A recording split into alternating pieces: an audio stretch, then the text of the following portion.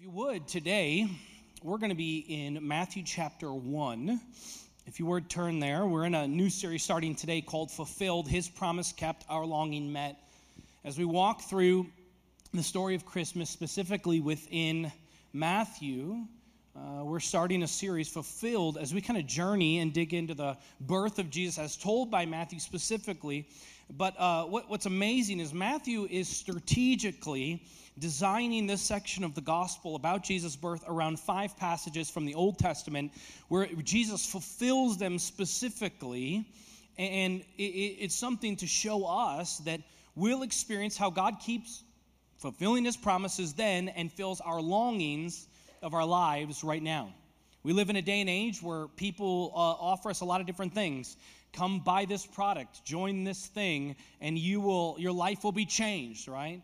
And there's a lot of over-promising and under-delivering. But in Christ, it's always fulfilled, is what we're going to see over the next number of weeks. And as we turn our attention to our passage, I want to give you kind of a visual or a mental illustration with you in this phrase, God blank us. If I was to put before you the words God, space, or blank, us, what word would you think need to be placed in the middle? Just think about that for a moment. Like, what would you put there? There's a lot of different things you could put there. God loves us. God is over us. God is in us. Like, a lot of different things could be put in that, right? On one side, it's a pretty fascinating question because on one side, you have God, who is God Himself, eternal, omniscient, omnipresent, omnipotent, But on the other side, it's us, which is finite and limited and sinful and broken. And in this phrase, we see what will answer the nature of our relationship together. So think about that for a moment as I'm teaching even this morning. God blank us. What would you put there in the middle? What we put there will help us understand who God is and our relationship to God and what that actually looks like. And when we look at our passage, we're going to look at a pretty famous passage, which you'll probably know well if you've been around church for a while or you've read the Bible before. And Matthew clearly understands what he thinks belongs in the middle there, in God blank us. So Matthew chapter 1 and verse 22, I just want to start here. We'll come back to this in a few moments. But it says this, all this took place to fulfill what the Lord had spoken by the prophet. Behold, the virgin shall conceive and bear a son, and they shall call his name Emmanuel, which means, he's interpreting it for us, God with us. This is what Matthew wants to let us know about the coming of Jesus and our relationship with Him, that God is with us. And it's found there in the parentheses, really, in your Bible in verse 23, that this brief little phrase, Matthew thinks that Jesus' birth means that our relationship is with God, which means God with us. Now, Matthew is translating here the name for the non-Jewish audience, and he's inviting all of us, everyone in every place, everywhere, to consider or to understand the story and the meaning of Jesus' birth, that He has come to be with us. Emmanuel, isn't that awesome? He's with us. And it says something profound about a relationship with God because of Jesus. And here in this phrase, I want you to see this. This is the main thing I want you to see. In Jesus, God comes to be with us. That's what I want you to remember this morning. In Jesus, God comes to be with us. Emmanuel, God with us. And this simple truth is really, at the end of the day, mind-boggling. If you just really stop and think about it, I think many times I'll come back to this. These truths, they skip right over our heads, some easier than others because we're bald, but it just goes right over our heads. Like Emmanuel, God with us. This has pretty massive implications of how we understand God and how we actually relate to Him. But how do we know this is actually true, that He is Emmanuel, God with us? Well, Matthew points to a couple of quick signs or proofs that Jesus is God with us. And I just want to show you those two today as we enter into our text together. And the first of that is he's pointing to His virgin conception. Jesus' virgin conception here in verses 18 to 20 and a little bit in verse 23. So in verse 23, this is what he says, behold, the virgin shall conceive. Okay? So then you jump back to verse 18 we see over and over again that Matthew is pointing to the immaculate conception of Jesus, that Jesus came through a virgin birth. Look what it says in verse 18. Now, the birth of Jesus Christ took place in this way. When his mother Mary had been betrothed to Joseph, before they came together, she was found to be with a child from the Holy Spirit. And her husband Joseph, being a just man, unwilling to put her to shame, resolved to divorce her quietly. But as he considered these things, behold, an angel of the Lord appeared to him in a dream, saying, Joseph, son of David, do not fear to take Mary as your wife, for that which is conceived in her is from the Holy Spirit. So Matthew is going to great lengths here to show that Jesus is born of a virgin. And he's quoting from the prophet Isaiah, and he's speaking to the people to show them this reality. Now, Isaiah speaks to a lot of different things in his writings or in his speaking to concerning the judgment of God's people from God. And he also includes a lot of allusions to the coming of Messiah or the anointed one that would be the one who would come to bring ultimate redemption to the people of God or the entire world. Matthew wants us to see that the ultimate fulfillment, what I want you to see today, the fulfillment of all of those prophecies. He's quoting Isaiah here to show that Jesus' birth is fulfilling Isaiah's prophecy, and therefore Jesus is truly Emmanuel, God with us. When you look back over the story of Matthew, from the very beginning of Matthew and all of his writings here, from the beginning, he's highlighting the fact that Mary was, in fact, a virgin. I mean, one of the first things he mentions to describe Jesus' mother is that she is betrothed to Joseph. Now, like, thinking about betrothing here, right? He says before they had come together, literally, they hadn't yet consummated, keeping it PG, consummated their marriage yet, right? This is what he's saying here. Before that, Jesus was conceived by the Holy Spirit. Now, a little bit about betrothal in the Jewish culture. In the Jewish culture, betrothal is a legal binding together even before the marriage ceremony. They are legally married together. The husband would leave for a period of time and go prepare a place for the bride. And then at any moment, he could come and bring the bride, and they would have their marriage ceremony. And then upon the marriage official wedding ceremony, then they would consummate their marriage. So you can imagine Joseph's reaction here is like, wait a minute, hold on a second. Like, we have been betrothed, but we have yet consummated our marriage, and you are pregnant. He would have the same thoughts that any man would have or woman would have. It's like, hey, I have not been with her, and she's having a child, so she's been unfaithful. So he says he's going to divorce her quietly because he has that legal right. But he says, man, not to make a mockery of her because he actually loves her. He doesn't want to shame her unnecessarily, so he's going to divorce her quietly and not be some public thing. But before he gets there, an angel visits him and tells him that he should move forward with the marriage. And the child that is in her is from the Holy Spirit. Pretty amazing. Again, emphasizing Mary's virginity. Even, we'll look there in a moment in verses 24 and 25, he emphasizes that Joseph did not yet know Mary until after Jesus' birth. Know there, from the very beginning of Scripture, is often known as an intimacy, sexual intimacy within marriage. He's highlighting over and over again their virgin birth. Now, I just want to get into the weeds here just for a moment because I think it's necessary. When you look in Isaiah, what he's revealing here about Isaiah's prophecy, he believes that this reveals part of the greater truth of who Jesus is. So a little bit about the original prophecy within Isaiah. We're going to get in the weeds for just one moment here, right? The original prophecy of Isaiah was that was given to King Ahaz of Judah after God had challenged him to ask for a sign to confirm that God's deliverance was going to bring Judah out of, or was going to deliver Judah from the threat of two kings to the north. So Ahaz protests, but Isaiah actually rebukes him and gives the prophecy of a virgin conceiving and bearing a son in Isaiah 7:14 that would be a sign of Judah's deliverance, right?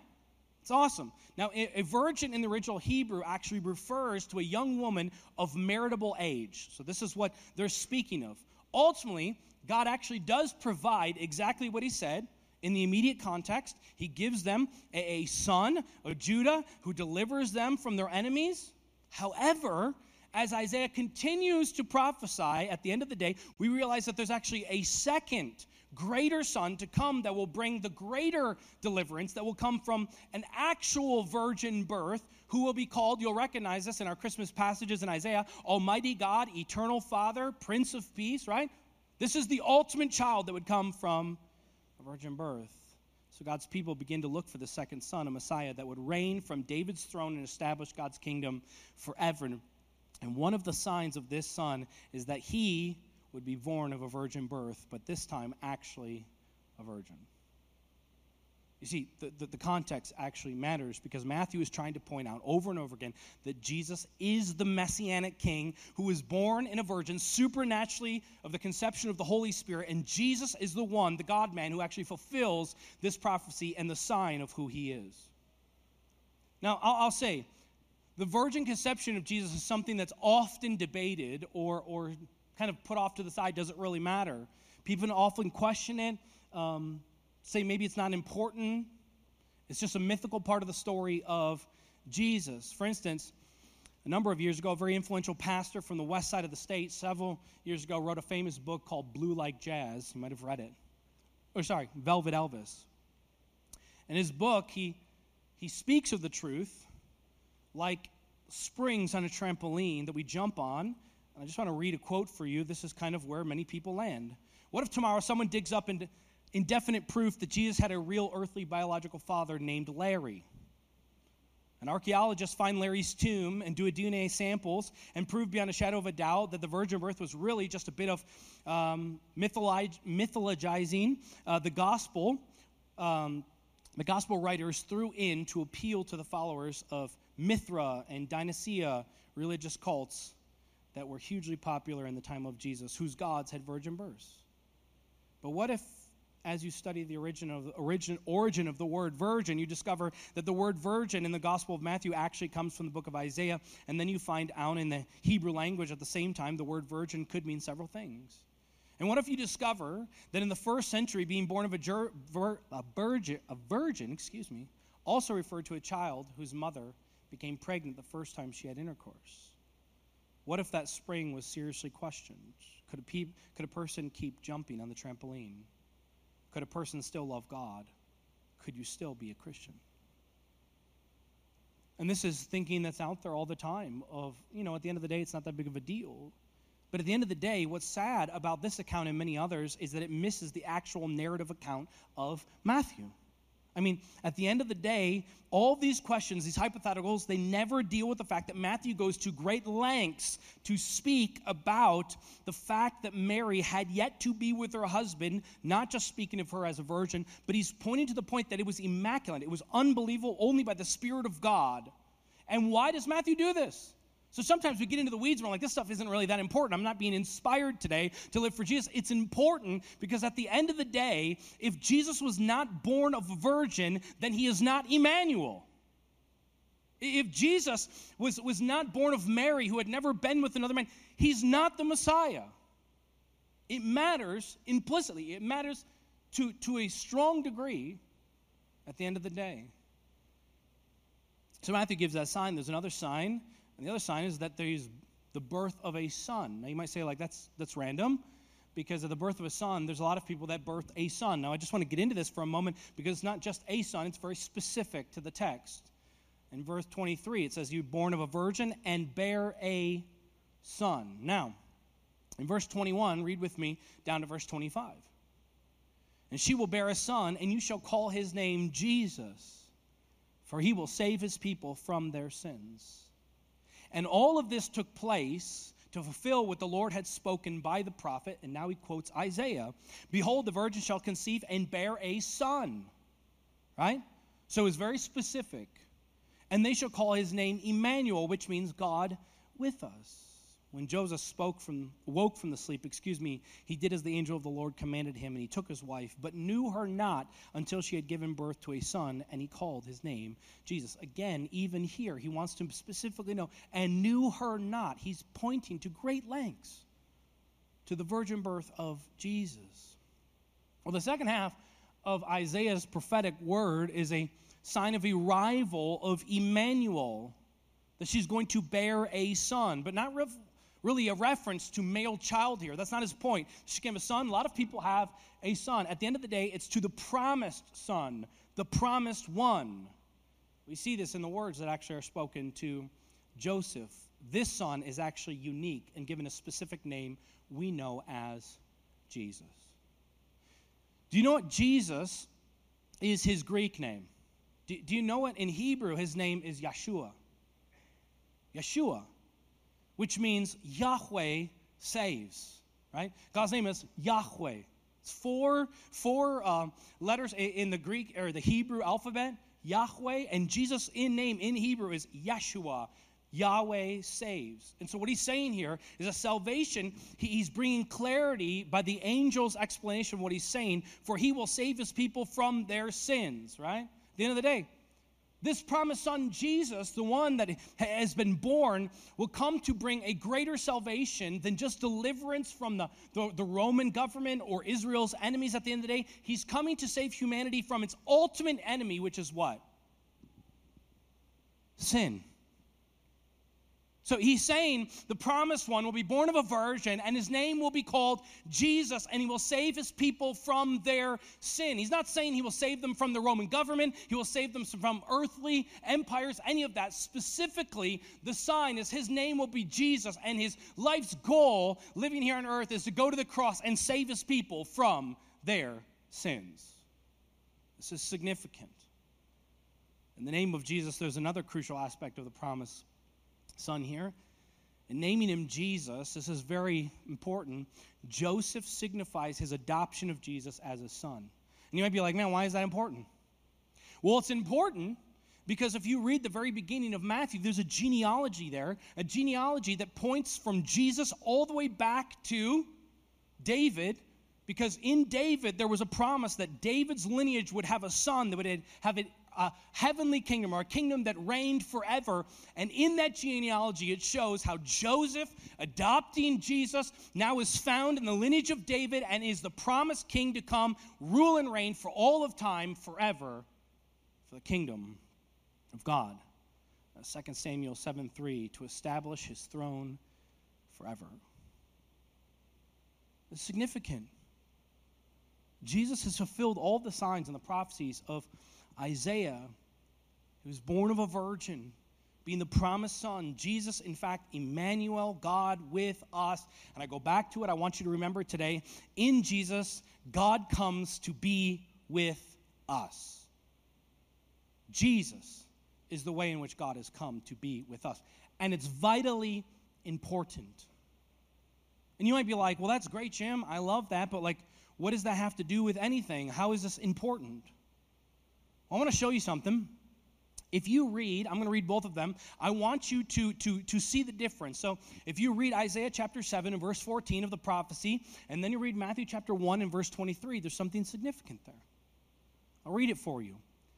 Isaiah 7:14, behold, the virgin shall conceive and bear a son, and shall call his name Emmanuel. Okay?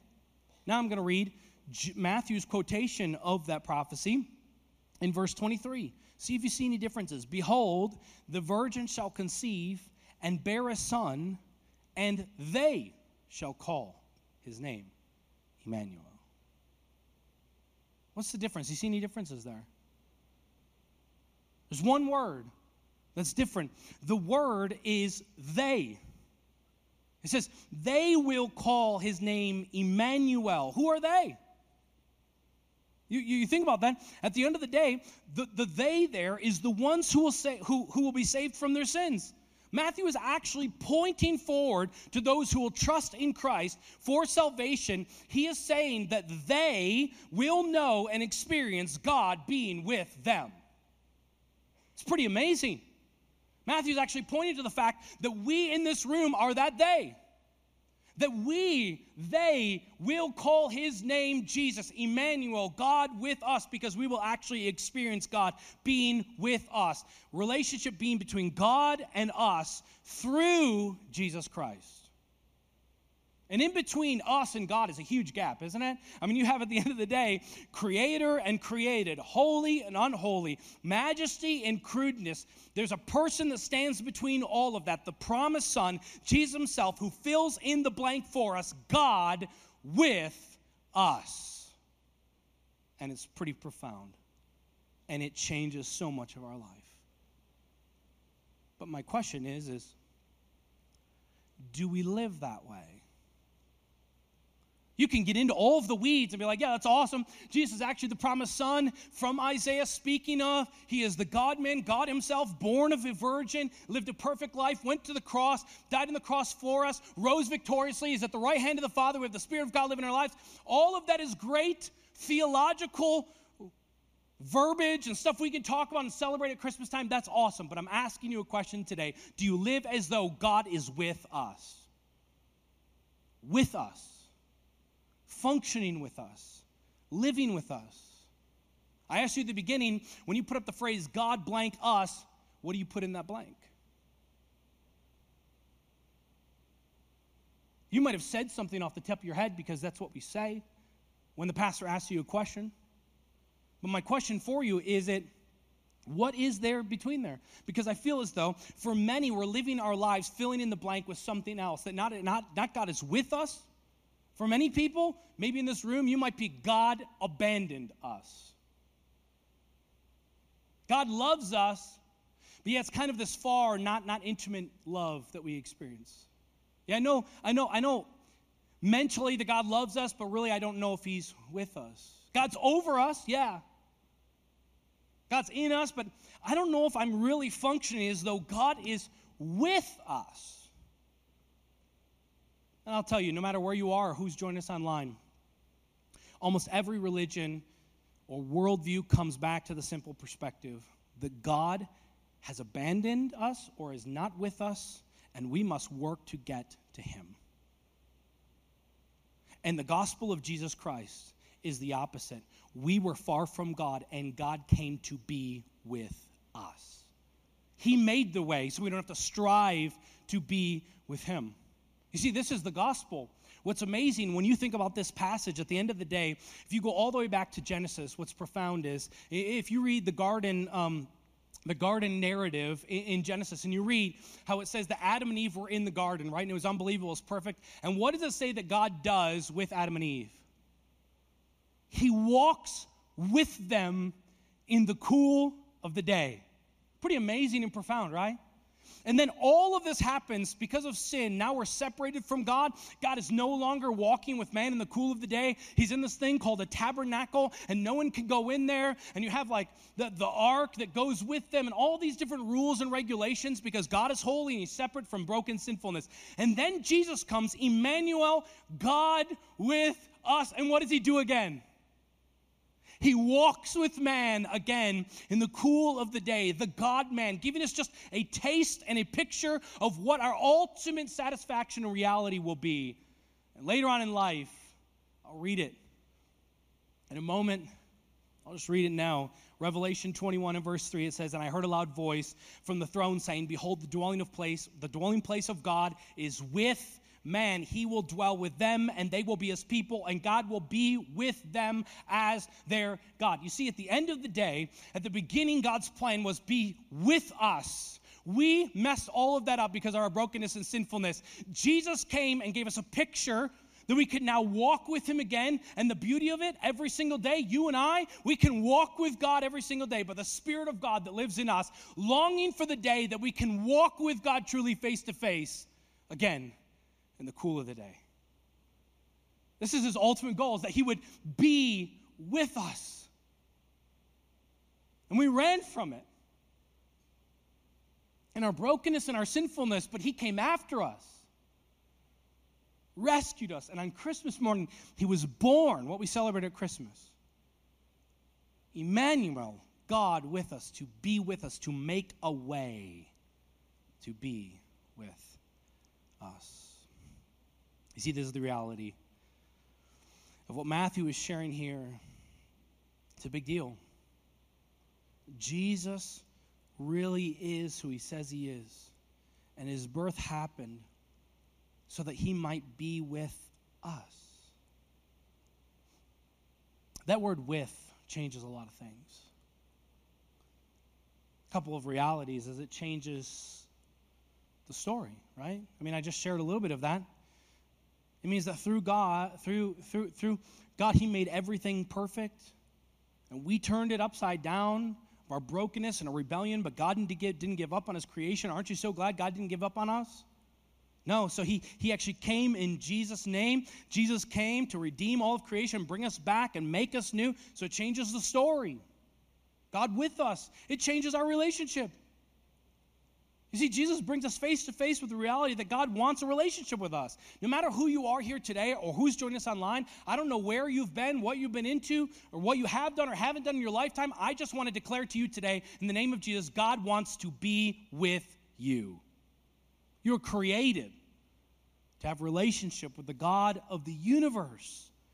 And the truth of God with us is that we can be with him in Jesus' name through what Jesus has done. You see, with changes our present reality. It means that in Jesus we are never alone. We are never alone. He didn't abandon us. He didn't leave us. You see, he said in Matthew chapter 28, and surely I'm with you always to the very end of the age.